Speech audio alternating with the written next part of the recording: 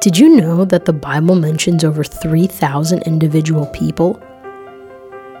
We're all captivated by the stories of Moses, Noah, Mary and Joseph, and John the Baptist. But what about the thousands of overlooked and underestimated characters who are part of the stories we aren't so familiar with? Each one of them is loved by God and made in His image, just like the characters we already know. And just like us, their stories hold a mirror up to our own lives, and in the process help us see the image of God in the people around us every day. So join us for a little people watching as we uncover the stories of these humans of the Bible.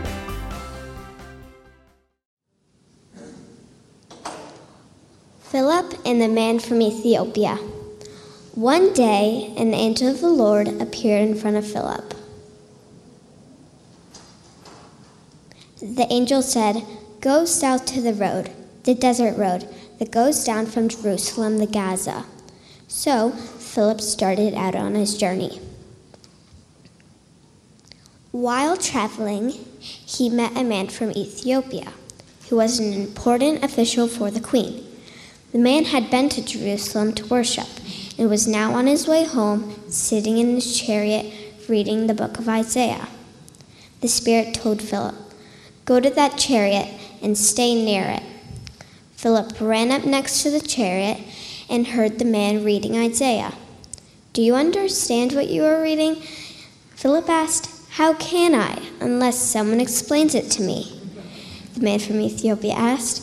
So the man invited Philip to come sit in the chariot with him. The man showed Philip the passage of Isaiah 53:7-8.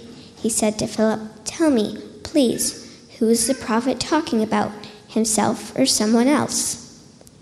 That question allowed Philip to share the gospel with the man who had not heard it before. As they traveled,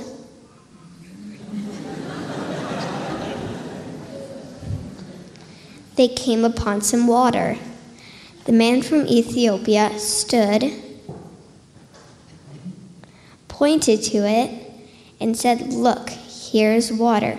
What can stand in my way of being baptized?" He gave orders for the chariot to stop. He and Philip got out of the chariot, went down into the water, and there Philip baptized him.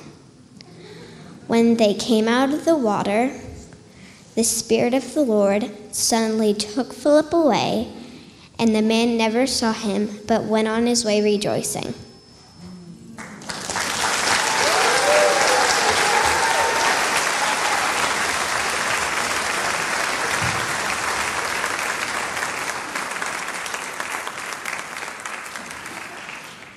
All right, after that, do we even need a sermon? Wasn't that amazing? Will you guys give him a round of applause again?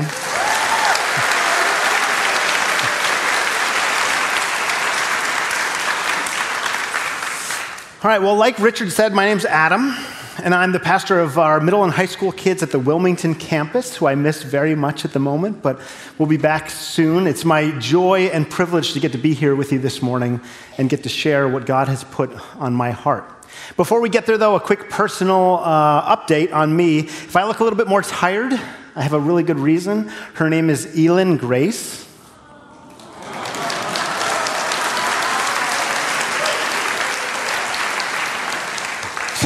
Honestly, it's just like the most beautiful little thing I've ever seen in my life. Like I just can't stop looking at her. It's amazing.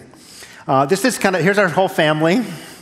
And we're doing really well, and I think this is kind of like the pastoral equivalent of the old wallet photo, right? Kind of like making everybody look and clap for my family. But I know a lot of you have told me, and I really appreciate it, that you've been praying for us at this time, and we need it. I mean, this is an exhausting time and an amazing time, so thank you. Thank you for being a part of our family and letting us be a part of yours as well. Like I said, I'm excited about what God is going to do in us. He's been putting something on my heart for a while now, and I'm excited to bring it to us because I think what God will do in and through us today is important for our whole community. But before we get there, I want to give all of us a chance to spend a little bit of time preparing ourselves to hear from God. So what we're going to do is I'm going to pray in just a second, and I'm going to give you about 60 seconds of quiet. How many of you, that's like more quiet than you get in your whole day usually? Like right now, that's more quiet than I feel like I get at my days or my nights. And I just want to give us just about a minute to ourselves in the midst of prayer to just ask God to speak to us. Ask him to help you quiet the noise that you came in here with. And if you're new to our community, either here in Lexington with me right now or on any of our campuses, if you're just watching online right now and you're just not sure, like, where do I fit? Well, how do I stand with God or what do I think about him? That's totally fine. Welcome. We're so glad you're here. Just spend that minute just kind of trying to quiet the noise of your life that we all bring with us everywhere we go. And I think God will do something important in your life and in our whole community. Amen? Let's pray together. Lord God, I thank you for the chance to be here. I thank you for the fact that we are all gathered here across campuses, that we are worshiping you together. And Lord, I just ask, as we all come in here with a myriad of concerns, a myriad of stressors, a myriad of like noises in our life, confusion, Lord, would you just help us quiet that over the next minute? And would you please speak to us in this next little bit of time together?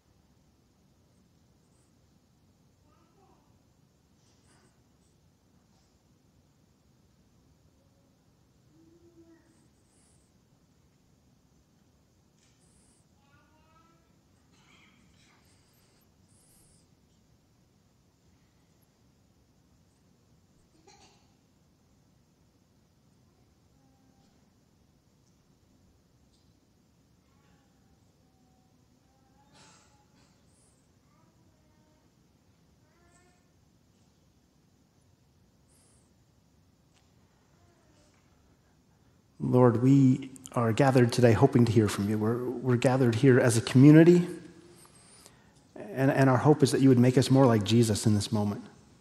So together and collectively, we ask, would you speak to us?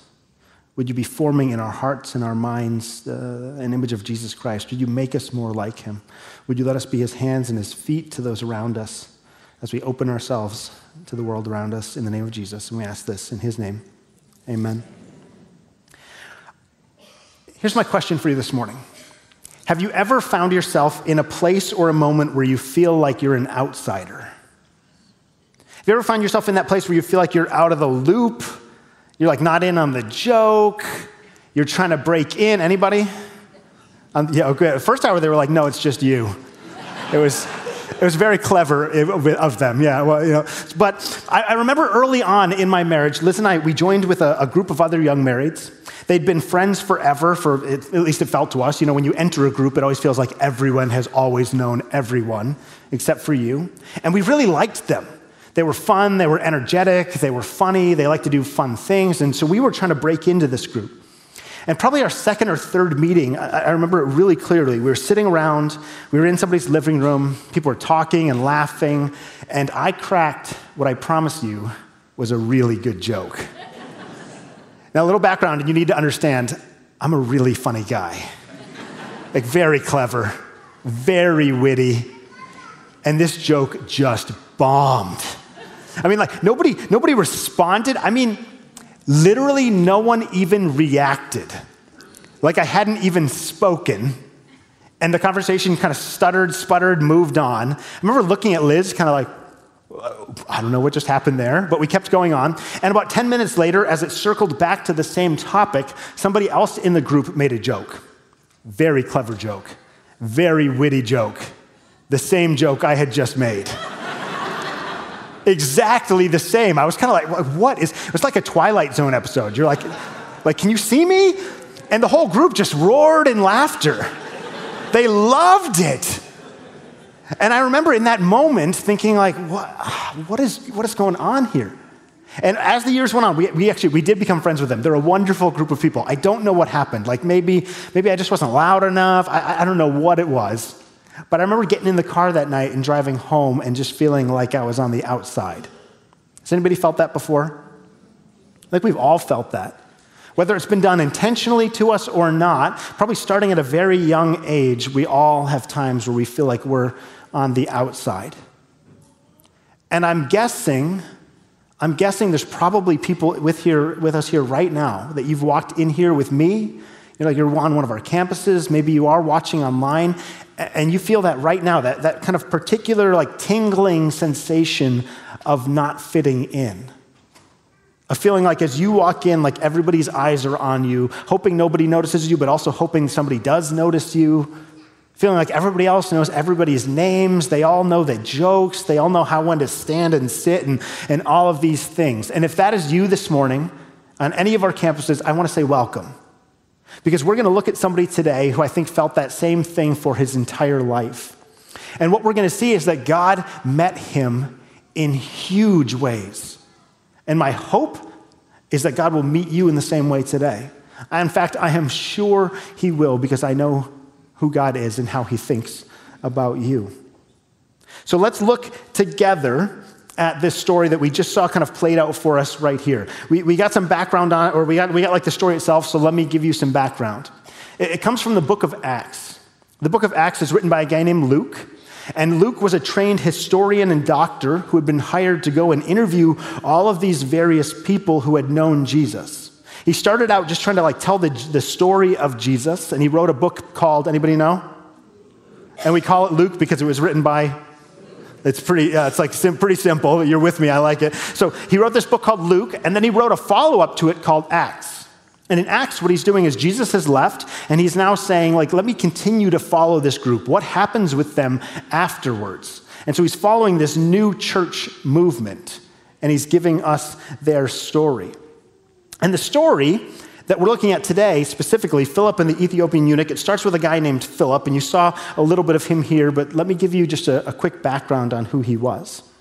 Philip, we don't know a ton about him, but we do know that he was really good with people, and he was really good logistically. You see, as this church grew, the current leadership structure, as they added more and more and more people, they couldn't handle all of the needs that came in. We see this all the time, right? You start out small and then something grows. And at some point, the leaders have to look at themselves and say, either we do all of these things and we don't do any of them well, or we bring some other people in that are good at them. So they looked around and they found 7 people who were good with logistics and good with people. And they said, you come in, you serve with us, and you take care of all of the widows and kind of those kind of aid needs in our group. And so Philip was one of these people. And he came in, and he did a fantastic job at it. But right as they were figuring this out, right as things were just really like jumping, the church was moving, they were adding new leaders, people were coming in all the time, one of their members, a young man named Stephen, was stoned to death. He was killed for his beliefs in Jesus. And this great persecution throughout the whole city breaks out against the church, and they're all scattered. This is how Luke puts it. He says, a great wave of persecution began that day, sweeping over the church in Jerusalem. All the believers except the apostles were scattered throughout the regions of Judea and Samaria. So you have this young church and these young believers who are now scattered all over the region, literally fleeing for their lives. It's a really scary time for them. So that's our background. That's where this story kind of kicks off. A young church filled with young believers in Jesus Christ, a great persecution, the believers scattered all over, and this man named Philip who loves people and loves Jesus. Let's see what happens. Acts chapter 8, starting in verse 26, this is what Luke tells us. As for Philip, an angel of the Lord said to him, go south down the desert road that runs from Jerusalem to Gaza. So he started out and he met the treasurer of Ethiopia, a eunuch of great authority under the Kandake, the queen of Ethiopia. The eunuch had gone to Jerusalem to worship and was now returning. Seated in his carriage, he was reading aloud from the book of the prophet Isaiah. So here, this is the man I want us to focus on today because I think his story is fascinating. And I actually think it's really powerful as well. And it's interesting because we don't know his name. He's referred to in a variety of different ways, the Ethiopian eunuch, the man from Ethiopia, the man from Cush, which is what Ethiopia was called at the time. So we don't know his name, but in just a few short sentences, Luke gives us a ton of information about him. First, and most obviously, he was a eunuch. Now, it's interesting. As I did reading over the last couple of weeks, there's actually some debate over whether this means a literal eunuch, someone who was castrated at a young age so that they could serve as a royal functionary later, or whether in Greek parlance it's just meant as kind of a governmental term. But most people tend to lean towards it meaning literally what it says, in large part because this practice of having eunuchs was very common in the ancient world. Royal families loved this kind of servant for a particular reason. Royal families in a culture where you passed down your money, your status, and your titles to your sons liked having someone serve close to them that had no chance of having any. Does that make sense? A man that had no hope of a future family, it was felt, had less to gain by trying to take power. It feels like a very broken way of thinking, and it is, but this is what it was like at this time in history. So this man with no hope of a future family, no way to pass down anything of his own to future descendants, was desirable by royalty. In fact, it was common enough that Israel had a law on the books about them. In the book of Deuteronomy, in chapter 23, it says that a man who was affected the way a eunuch was, and I'm quoting here, may not be admitted to the assembly of the Lord. In other words, they would not even be allowed in with the rest of the worshipers because they were seen as an outsider. So, while this man traveled all the way to Jerusalem, he probably wasn't even allowed into the temple with the rest of the worshipers. So here you've got this man who is not in charge of his current life. He's basically owned by someone, and he's not in charge of his future because that's been taken from him. With his own people, he's an outsider because of what's been done to him. And with the people he's chosen to worship with, he's not even allowed to go in with them. It's a very interesting life that he's leading. But that said, he was also a man of great power and influence. The fact that he was the treasurer of the queen mother of the nation of Cush meant that he had access to an incredible amount of wealth, that he was very well trusted, and that he was very well placed in the government.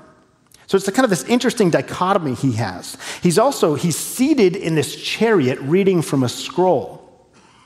I think this might not seem like a big deal to us in our Uber and Lyft ride-sharing culture today. But to be seated while traveling with a hired driver was a big deal. That meant money. A better way probably for us to envision this is to envision the presidential motorcade.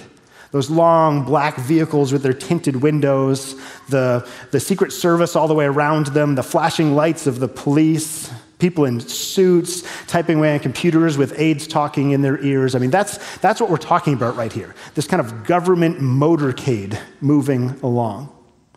And the fact that he was reading his own scroll, something that was handwritten, incredibly rare and incredibly expensive, speaks not only to wealth, but it speaks to education. So you've got this man who, while we don't know his name, we know he was a man of great power, influence, wealth, and education. Well, Philip is a man on the run, quite literally. This is what Luke tells us. The Holy Spirit said to Philip, "Go over and walk beside that carriage." So Philip ran over and heard the man reading from the prophet Isaiah. All right, so I know you just got to see it, but imagine it for a moment. Put yourself in this scene. You've got this guy, he's bumping down the road, he's got his entourage, he's got his driver, he's reading, and then this guy just runs up. Out of nowhere. It's a weird scene. He's right there next to the thing. It's kind of you know that moment when you're singing in your car and then you turn and make eye contact with the person next to you? Who's been there? Yeah? Most of us turn beet red, we look straight forward, and we just drive until one of us turns. Some of us will literally, it doesn't even matter where we're going. I'm taking the next turn. Where are you at? Some of you just kind of look and you're you wink. You know who you are. But this is that moment. This is that moment for them where they kind of see each other. And I think they had so many reasons why they should have just looked forward, ignored each other, and kept going. The differences between these two men were striking. There were racial differences as an Ethiopian and a Greek. There were religious differences as a Gentile and a Jew. There were vocational differences as a highly placed and trusted government employee, and then this kind of small-time startup aid worker evangelist on the run. There were socioeconomic differences. I'm guessing Philip didn't have a whole lot of money when he had to run away, and this guy was carrying, I'm sure, a lot. There were physical differences from their skin tone to the fact that I think he was probably, the Ethiopian guy was probably nicely dressed, he was cool, he was clean, and Philip's been on the run. He is dirty and hot and sweaty. So many reasons why they probably should have just made eye contact, looked away, and kept going. I know a lot of us would. I know in most situations I probably feel like I would. But for some reason they don't, and what happens next is fascinating and unlikely. Philip just asks him straight up, "Do you understand what you're reading?" And the man replied, "Well, how can I unless someone instructs me?" So he urges Philip to climb up into the carriage and sit with him. This is fascinating because Philip is engaging in conversation with somebody who is above him, both literally in this moment up in the carriage and also societally in a whole lot of other ways. And this man in the carriage, my assumption is, other than the queen and maybe the king and a couple other people, he's used to giving orders. He's not used to admitting when he's wrong. And so this guy comes up and he looks at him and he's like, "Well, what are you reading?" And I think for a lot of us, we would just be like, "Yeah, I know what I'm reading. Yeah, come on." But he doesn't. He shows remarkable humility, and he invites Philip. He says, "Come up and sit with me." And what happens next is even more fascinating. This is what Luke says. The passage of scripture he'd been reading was this: "He was led like a sheep to the slaughter. As a lamb is silent before the shearers, he did not open his mouth. He was humiliated and received no justice. Who can speak of his descendants? For his life was taken from the earth." He's reading from the Jewish scriptures, from Isaiah chapter 53. And I think, as I look at this, the passage of scripture that he is reading in that moment is frankly startling. Put yourself in his place. Try to imagine what it would be like to be this man at this time frame. You are not in charge of your own life. Somebody kind of basically owns you. You are not in charge of your future. Someone has taken that from you. And imagine having that mindset, being in that position and reading these words. He was humiliated and he received no justice. Who can speak of his descendants? I have to imagine when he read that the first time, I wonder if that passage just jumped off the page at him. I wonder if he had like goosebumps up and down his arms. I wonder if his throat tightened, if his eyes started to tear up. I wonder if he was just desperate to know, like, who is this person he's talking about? And so he's reading this thing, and then this guy just like runs up out of nowhere and is like, "What you reading?" It's crazy. This guy shows up, and God's timing is so good. So the eunuch says to Philip, "Tell me, was the prophet talking about himself or someone else?" So beginning with that same scripture, Philip told him the good news about Jesus. Philip does not waste this opportunity, and starting exactly where he is, he shares with him about Jesus. And even this is startling and surprising because Jews and Gentiles don't mix. To Jews, anyone who wasn't a Jew was an other, and they didn't mix with them. The rich and the poor don't often mix. The weak and the powerful don't often mix. So the fact that this conversation happened, like this conversation should not probably have happened. And if we're honest, we all struggle with this, don't we? We all struggle with wanting to kind of align ourselves often with people that we feel we're similar to. We often want to think and gravitate towards those who act a lot like us. We have a tendency to put our eyes and kind of turn our eyes forward and not really try to notice the other. It's just kind of human nature, and it's something I think we all struggle with. Let me give you kind of an everyday example that I recently heard from a sister church of ours down in Atlanta, North Point. So let's imagine you have a good friend, and they're starting their first day on the wait staff at a fancy restaurant.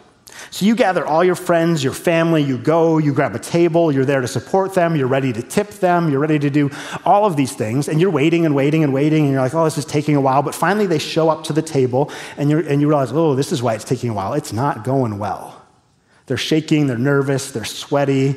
You heard a glass crash earlier and you're probably sure, oh, maybe it was them. What do you say when they get to your table? You're like, hey, like, how you doing? Like, don't even worry about us. Like, waters are fine. Like, don't even worry about the lemon. Like, we don't even need one, we can share it. Right? You're so nice to them. You're so conciliatory. They show up a while later. The food's taken longer to get there than you expect. One of you gets the wrong dish. What do you say? Do you send it back? No way. You're like, oh, this is great. Like, no. I bet you it was the kitchen's fault. You're like, this looks better than what I ordered. This is what I wanted all along. I didn't know it was on the menu, right? You're anything you can do to make them feel at ease. Now, whole same situation, a stranger as the waiter. How do we react?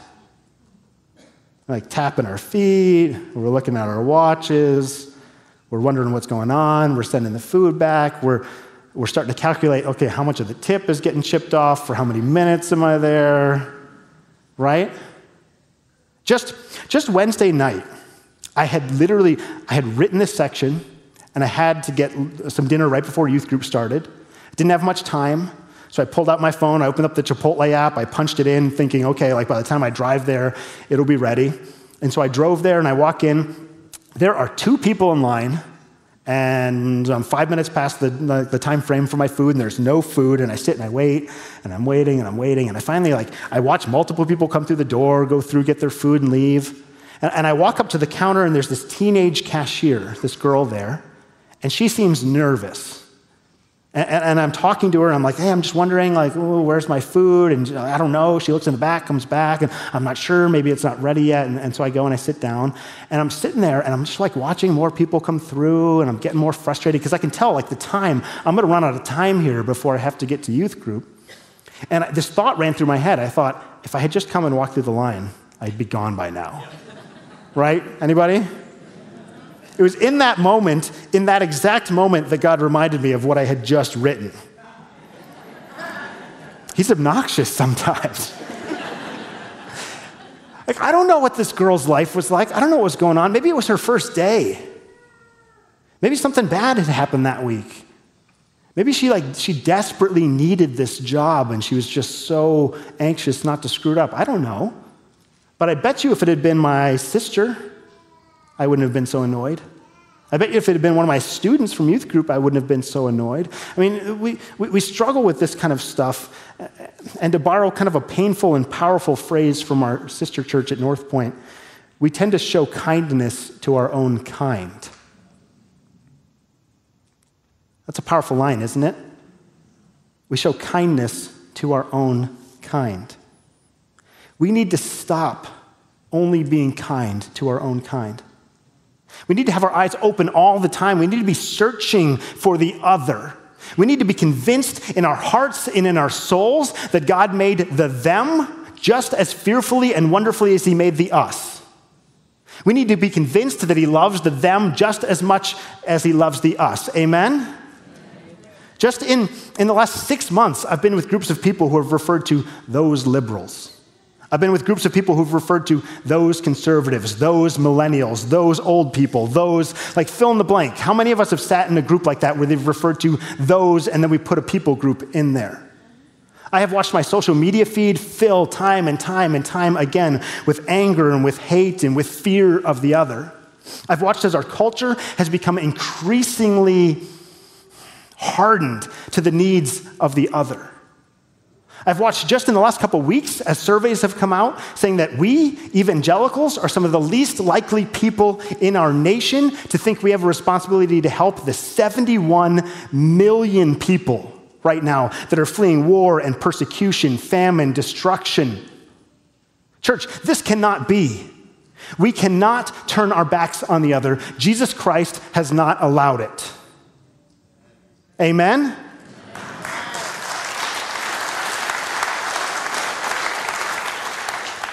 I love the way Rachel Held Evans, who we lost so recently and tragically, put it in her book, Searching for Sunday. This is what she said. She said, what makes the gospel so offensive isn't who it keeps out, but who it lets in. What makes the gospel offensive is not how we set boundaries, it is how it breaks those boundaries down. And it's the beautiful thing about following Jesus Christ is that he is a boundary breaker, and that we get to be boundary breakers in that as well. This story is repeated all over Scripture. It reminds me of the story that Jesus told. Somebody said to him, "What will the banquet be like in the kingdom of heaven?" And Jesus said, "Well, let me tell you a story." He was a storyteller. And he said, "It's like a man who planned this great banquet. And right at the time that the banquet was going to start, he sent out his servants. And he said, 'Go get all the guests.'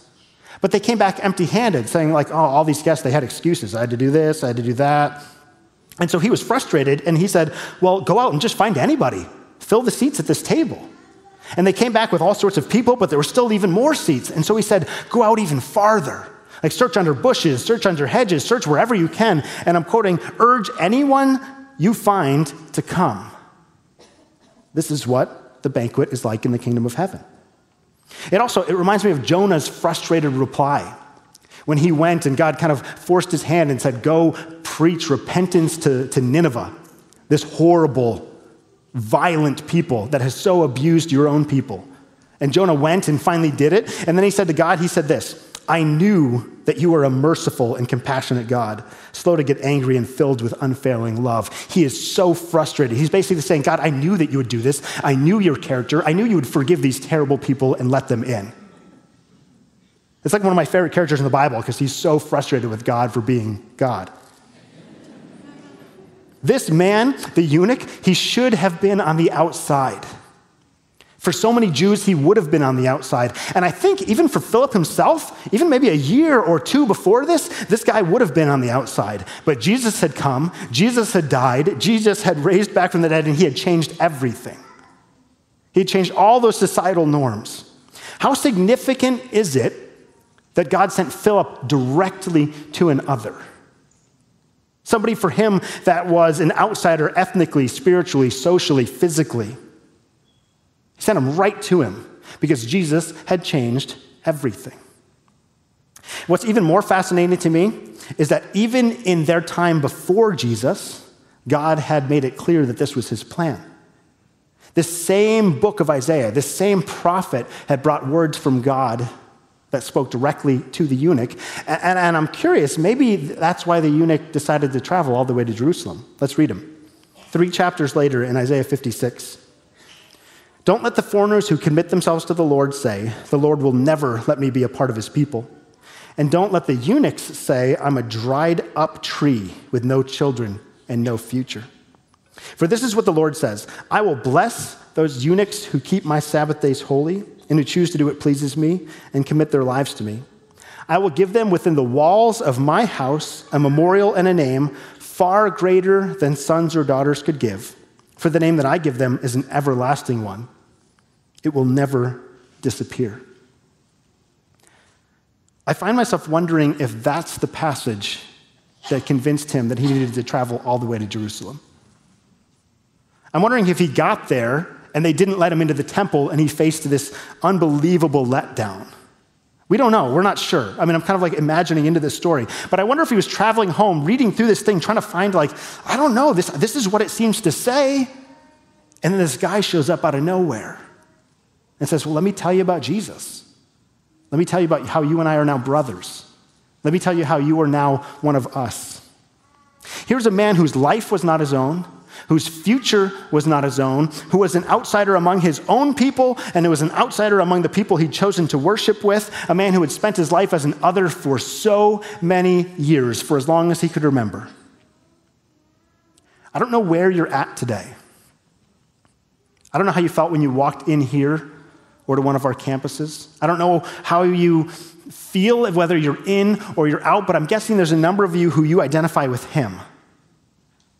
And you feel like you're on the outside. Well, I have beautiful and good news for you. God is all about the outsider. He is all about it. He sent Philip directly to him. He had not forgotten him. He had a plan for him, and he has not forgotten you, and he has a plan for you. Amen? You are welcome here. You are loved here. You are valued here, and God will not stop pursuing you. Others of us might identify with Philip. We felt like we've been on the inside for a long time, Church, we cannot turn our backs on the other. We cannot do it. Jesus Christ has not allowed it. If we follow Jesus Christ, we break down boundaries. We do not set them up. So the question I have for you this morning, the kind of challenging and painful question, is who is the other to you? Who's somebody that you have referred to in the recent past? Like, who's somebody you have grouped together and referred to with scorn or apathy? It's not a comfortable question. It's not a comfortable question for me. But it's the kind of question that if we follow Jesus, we are forced to face. Because I think Jesus is all about us trying to increase those that are our kind. We cannot turn inward and face only the kindness of our own kind. What if Grace Chapel was known as a place where anyone and everyone who walked in was treated as our kind? What if we were known as a place where everyone was family? What if we walked through every interaction we have every day and thought to ourselves, all right, God, how are you going to turn this thing into a place where I can turn the them into the us? Because you have gone ahead of me. I'd like to challenge you this week to be open to that. To be open to God stretching your boundaries, stretching your circle, stretching your kind. Because it's the way he's asked us to live, and it's the much, much better way to live. We're all sitting around this circle today. We're all sitting in all of these campuses today amongst all of these people we never would have interacted with if it wasn't for Jesus Christ. It's a beautiful thing. Let's bring more and more people into that circle and into that family. Because he did it for Philip and the Ethiopian eunuch. Let's look at the end of the story. As they rode along, they came to some water, and the eunuch said, look, like there's some water. Why can't I be baptized? Do you hear the longing in that question? Like the pain in that question. Like, look, I mean, there's some water. Like, why not me? Why can't I be? So he ordered the carriage to stop, and they went down to the water, and Philip baptized him. When they came up out of the water, the Spirit of the Lord snatched Philip away, and the eunuch never saw him again, but he went on his way rejoicing. Look, he says, like, there's some water. Why not me? Why can't I be baptized? Before Jesus, I think there were a dozen reasons. There were many reasons. After Jesus, there wasn't a single one. Let's pray. Lord God, we thank you for this challenging message this morning. We thank you for the fact that even though each and every one of us at some point was on the outside, that you have sacrificed yourself so that we could be family. Lord, we ask, would you open our eyes and our hearts and our minds? Would you expand our boundaries? Would you provide us with opportunities just this week, even today, to broaden this family and this beautiful church that you've built? Lord, for those who are on the outside, I ask for a special blessing over them. Would you give them peace and assurance that they belong, that they get to be here with us because of what you did on the cross for them, that is what matters. Your sacrifice is what matters for them. We pray all of this in the name of Jesus, in his power. Amen.